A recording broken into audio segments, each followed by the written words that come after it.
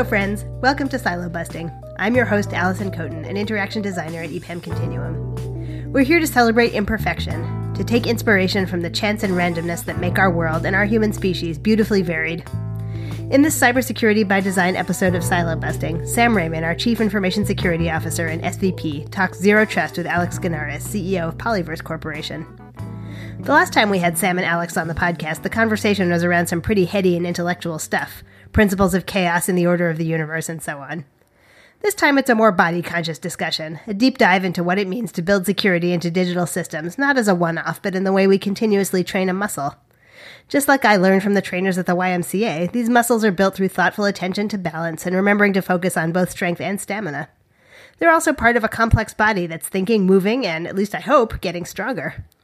How does all this relate to cybersecurity? Hackers are smart and patient, but we can build systems that move and morph and draw strength from uniqueness. It's about taking a zero-trust approach to the supply chain. Let's hear Sam and Alex's workout regimen for stronger and more flexible security systems that will help protect supply chain into the future.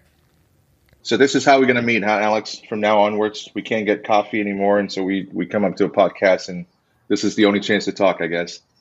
Hopefully that will end. And maybe this year. I'm very hopeful with the vaccine rollout. So. I know. Same here. Thanks for getting on again. I appreciate it. And I know last time we started talking about supply chain quite a bit, and I couldn't get enough of it. I'm sure the audience is the same way. So I just, thanks for coming back, and maybe we can double click on it and get into a little bit deeper about a couple of topics, especially around zero trust and supply chain. Can I just maybe as a refresher just for the audience, from your perspective, maybe talk a bit about what do you see are the challenges for just on a very high level on supply chain and zero trust? Where does that come in? Sure. So first off, thanks again for having me on your podcast here, Sam, and greetings to everybody listening in.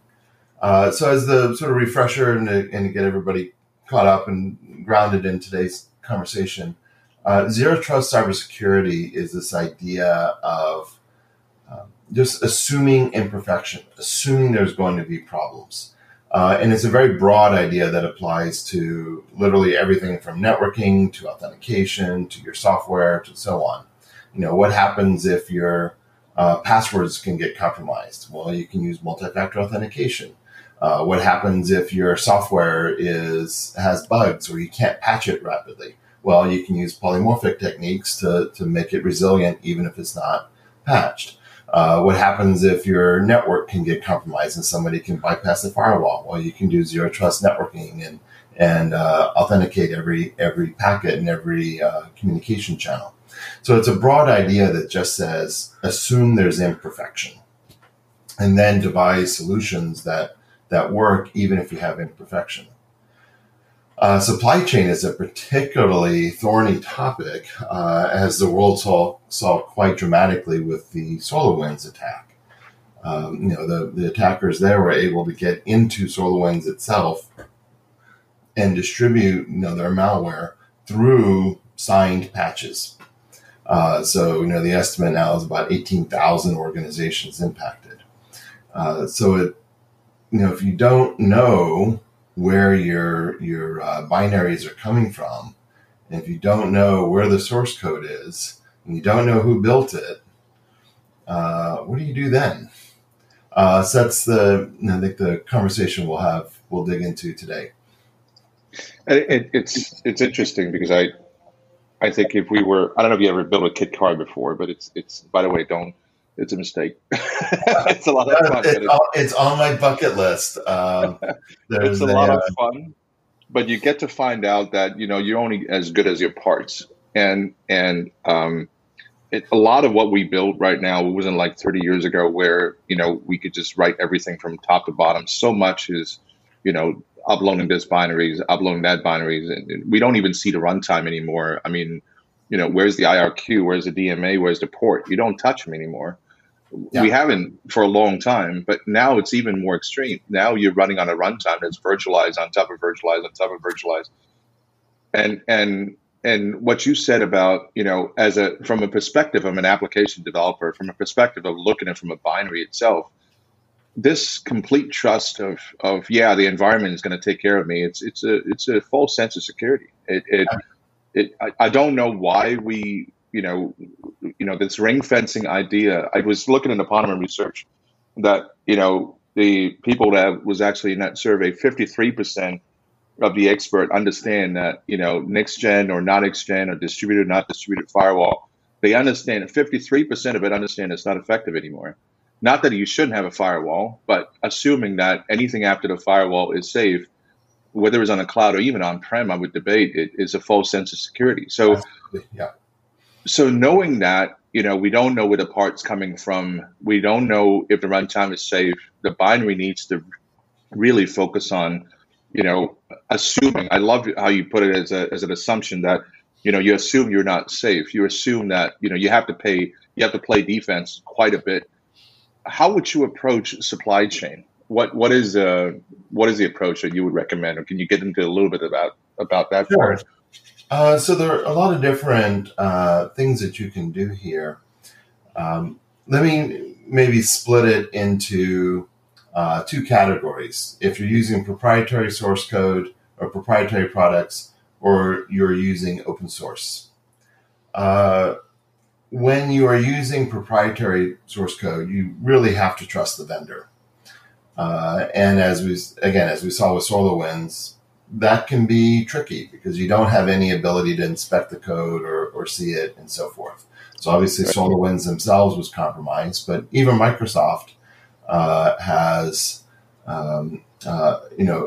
announced that they were compromised by the SolarWinds attack, and they're actually up on, as of today's recording, they're up in Washington, D.C. testifying. There might be a few fireworks on this. We have some.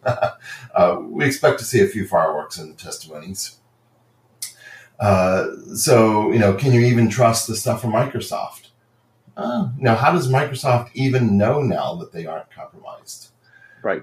One of the most ironic things, though, kind of in my split of proprietary versus open source, a lot of people love doing open source. It's been an amazing global phenomena over the last 30 years.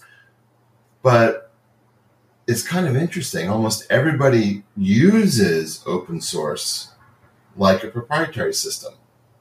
You just download binaries. You think you have the source code, but do you actually know what source code went into the binary that you're using? Yep. When you dig into how sort of Linux and some of these other popular open source systems work, if you're downloading a popular distribution, first off, oftentimes that download happens from one of 10 to 15,000 random open source servers in the world that are handling the distribution. It's a phenomenal collective effort, but you don't necessarily even know which server you're getting your binaries from. Even all you need is one DNS poison. All you need is one DNS poison, and then everything redirects. Yep. Yeah, you have no idea. It could be a compromised server.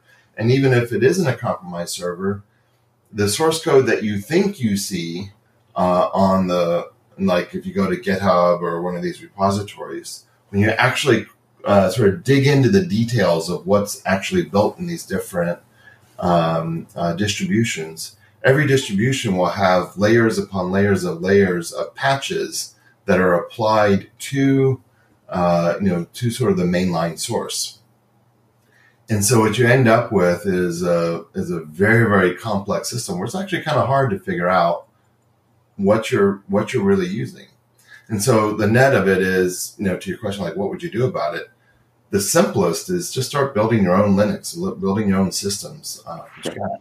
These days it's very simple. We can build the entirety of Linux, 8 billion lines of code across the whole ecosystem. You can build it. That was the norm. That was the norm, right? I mean, that used to be. I was building my homebrew, and everybody was like, I was crazy, but that was the norm when we used to build them and do a config on it, understand what the setups are, and we see the warnings. But I guess I agree with you. That's one route. So then second route, so that's sort of the first vanilla thing that basically anybody can do. Just build it yourself. Know exactly what you're putting into your system. And if you can't build it, then ask yourself the question: well, what is it that you're really getting? The second route would be, shameless plug for my company and similar ones. You can use techniques like polymorphing to create unique versions of script engines, unique versions of your operating system and the entire stack, all the way from the bootloader to the hypervisor to your kernel.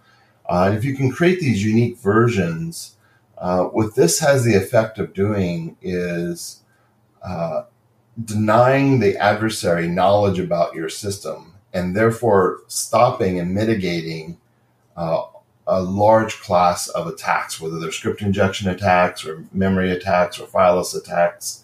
If you're able to create unique memory layouts and a lot of dynamism in your system, then you're able to stop the attacks cold. So broadly, this is known as polymorphing, and it's available very, very easily with sort of a one-click. So it's a fire and forget, super easy to install type system. And it also substantially reduced the yield for the attacker, right? Exactly. Because a big part of it, right? I wouldn't try to find. I wouldn't even write a payload for something that I know only works on one machine, unless you tell me that one machine has got so much yield to it that that would make sense. But majority of the time, you've got to analyze and inspect the machine, and if it's unique, correct. And so unless I got an image for that machine, I know exactly what it is. Or like some airlines, every time they reboot their entertainment system, they show you inside a boot console. That's a bad idea. Exactly. So if you do that, that's a very bad idea. Yeah. Unless you do something like that, they have to know the image. They need to know what the footprint is. So, but otherwise, by making them different, it's almost like nature to some degree. I'm getting a little too esoteric, but I remember talking to a group of students. I was asked to speak in front of them, and I told them, I said, "Do you know why you guys are different?" I don't know if I told you this story, Alex, but I just start out the presentation by saying, "Do you know why we're all different? Skin color, tall, height, whatever it is." And everybody was just quiet. They thought, "Oh boy, what is he going to get into?" And I said, from an engineering perspective, I think it's amazing how the system works, because it's the one way that we can guarantee that not one single thing can just kill us off overnight.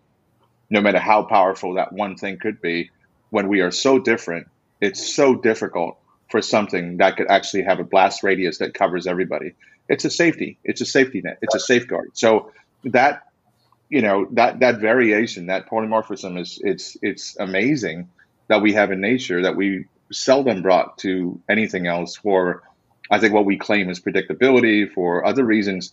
But I think we've gone somewhat, quite a bit beyond that now with the complexity of systems. And, that's a pipe dream now that you can say, you know exactly what packet's going through what network and exactly what that world has gone anyway. So you're really taking advantage of that to make it very difficult for these attackers to make a lot of money by doing as little work as possible. Exactly. No, that's the whole point. Going back to the zero trust idea, that's exactly the whole point. The world is just too complex now. You cannot make it perfect. And it's those imperfections, those bugs, that's what the attackers are exploiting. Yep. So what you have to do is make it hard for the attackers to exploit. And that's where the diversity comes in. Yeah, we have a podcast coming up soon about ML, machine learning, and security. There is a lot to that as well. I think, in a sense that generating noise in a world, it's hard to find pattern already, but intentionally generating noise, would affect the model one way or another. And I think in many ways that, that's the world that we're moving towards. I mean, because there's so much code, so much data. I think we have to accept the fact that, this is how it's a muscle that we need to deal with it, not a yes or no answer. It's not you're secure, not secure. It's really how you can have a muscle that constantly, my friends always hate that I make this analogy. They would even debate, but I was like, it's almost like a system of, almost like your body, that the antibodies got to be there. They got to be there. They got to be working. There's no such thing as a body that's not being infected.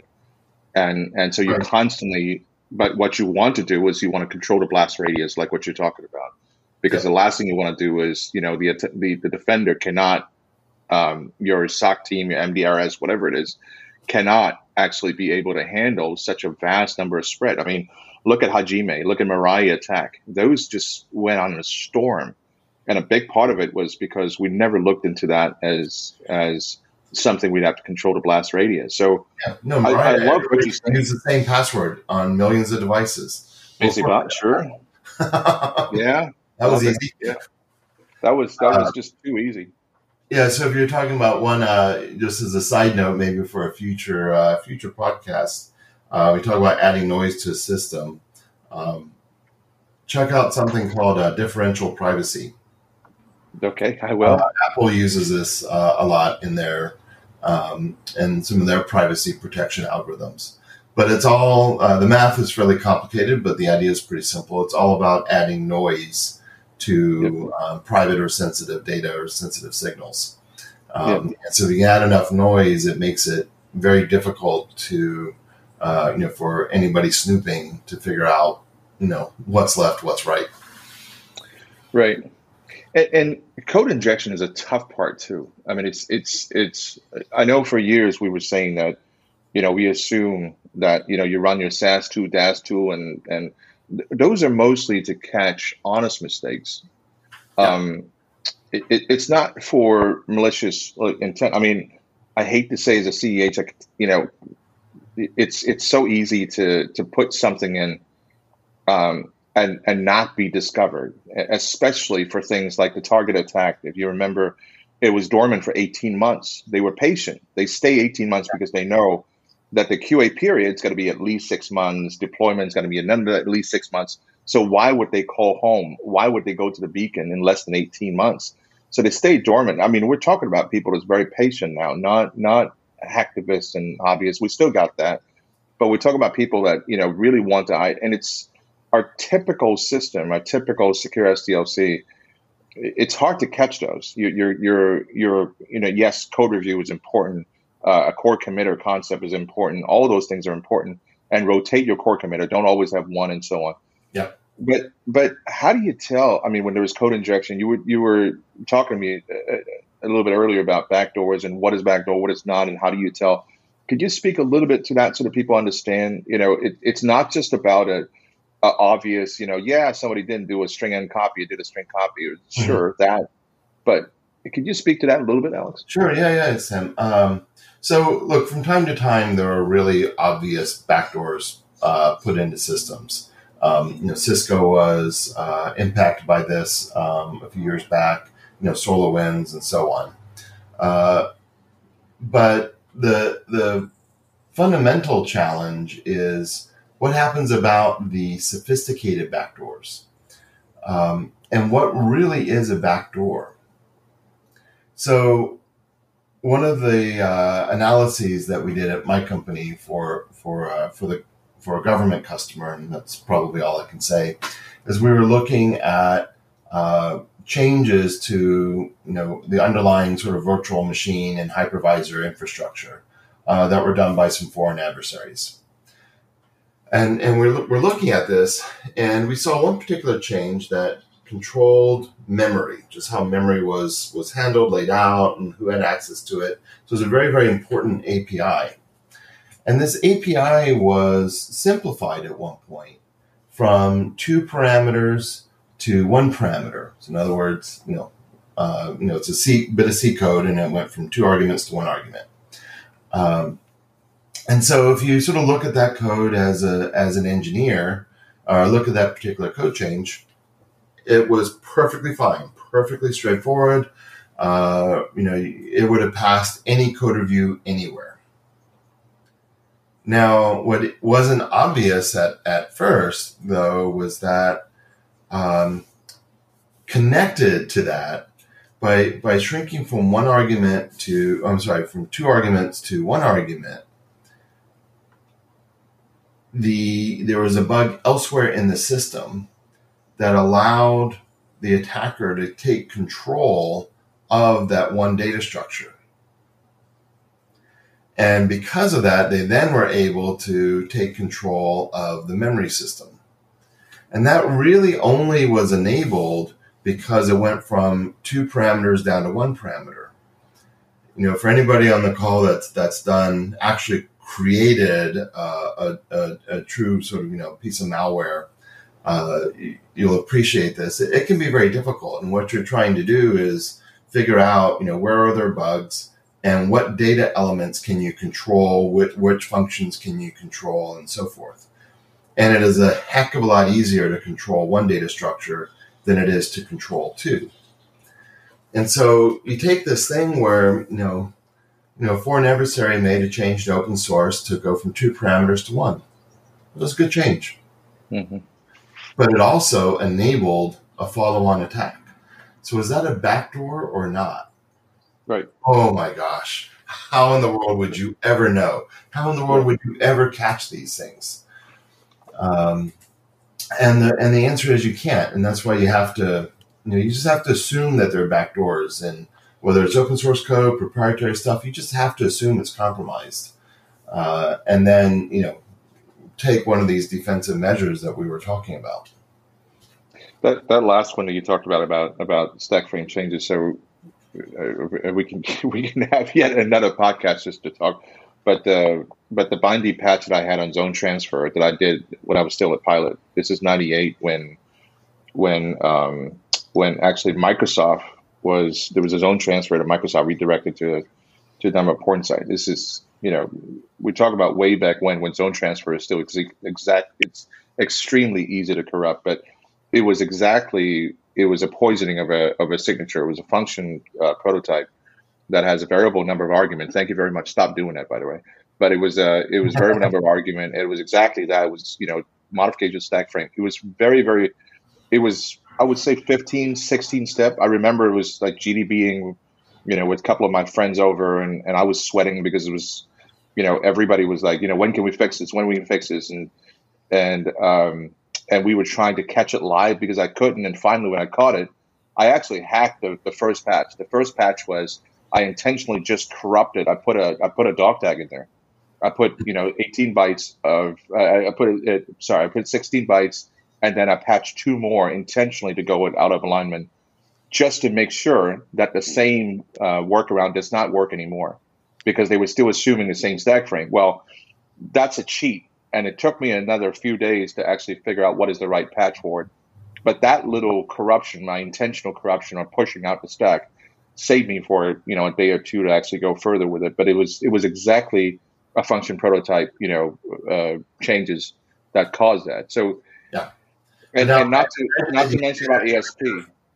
Now we have ASP, we have Scholars, we have language that encourages that. And I'm not saying it's a bad thing. I know I'm going to get a lot of flame for it, but now we have languages that encourage, going back in time to change, function runtime, code on write and all that stuff. So we're in a different world, different ballgame. But sorry, Alex, you were saying? Oh yeah, no. I loved your story there on how you're doing the dynamic patching to vary it up to mess up the attackers. That's the exact idea of polymorphism. Keep it moving so they don't know. Because as the attacker, if you don't know what it is you're going against, it's not going to work. You have to know that you're going after a copy of Windows, and thankfully, you can get the exact copy of Windows everybody else is using. And if you can't, if those details like the stack and memory layout and function addresses, if all those are different, not going to work. Yep, I completely agree. Alex, I think I got like 15 other things I want to pick your brain on. I've used up all your time already. Would love to have you back again. I was thinking about almost even doing the Marvel superhero thing, in a sense that, maybe we could do a few more, and then I could bring the group together as a panel together and do like an Avenger kind of thing and have a panel discussion. But we'll talk more about that. But that'd be great. But maybe Avenger Endgame, not Avenger. Let's do the victory side, not the all of us half of us die side. That's right. Let's do that. Well, but anyway, thank you so much. Tease a topic for you for next time. Sure. Maybe just to whet your appetite and whet the appetite of the audience. So one of the latest breakthroughs that we've made over at my company is we can now run fully encrypted code without decrypting it. So we can take script engines and script languages like PHP and JavaScript and so forth, and let you just fully encrypt all the code that you want to run and just run it straight encrypted directly from the encryption. So if you want kind of the ultimate in security, just encrypt your code and run it encrypted. Nobody can mess with it. All right. I gotta see this now. I'm gonna look for it. I gotta figure it. I'll bring a demo next time. Okay, great. Well, I'll even better yet, send me a binary. I'd like to take a look at binary, but we'll see how it works. But anyway, this sounds amazing. I'd love to hear more about it. Maybe we could talk more about that next time. Yeah, around exactly around visibility of the binary and how we can prevent that to be something to be easily, IDA Pro and everything else with or without it. It's so easy. So any code that's transient, to your point, an immediate execution that does not have a transient, IR, it's so useful. I'd like to hear more about it. So, okay. All right, Alex, I'm using too much of your time. Let's do this again soon. And thank you so much again. That'd be great, Sam. Always a pleasure, and thank you everybody for listening. This has been Silo Busting, a podcast from EPAM Continuum. EPAM Continuum integrates business, experience, and technology consulting focused on accelerating breakthrough ideas into meaningful impact. Why do we do this? Because real opportunities aren't siloed. Thanks to Sam Rehman and Alex Gounares for their great conversation. Cheers to Kyp Pilalas, our sound engineer extraordinaire, for getting this podcast recorded. Applause to Ken Gordon, our producer, for all his masterminding behind the scenes. I'm your host, Alison Kotin, and I'm off to get some reps in.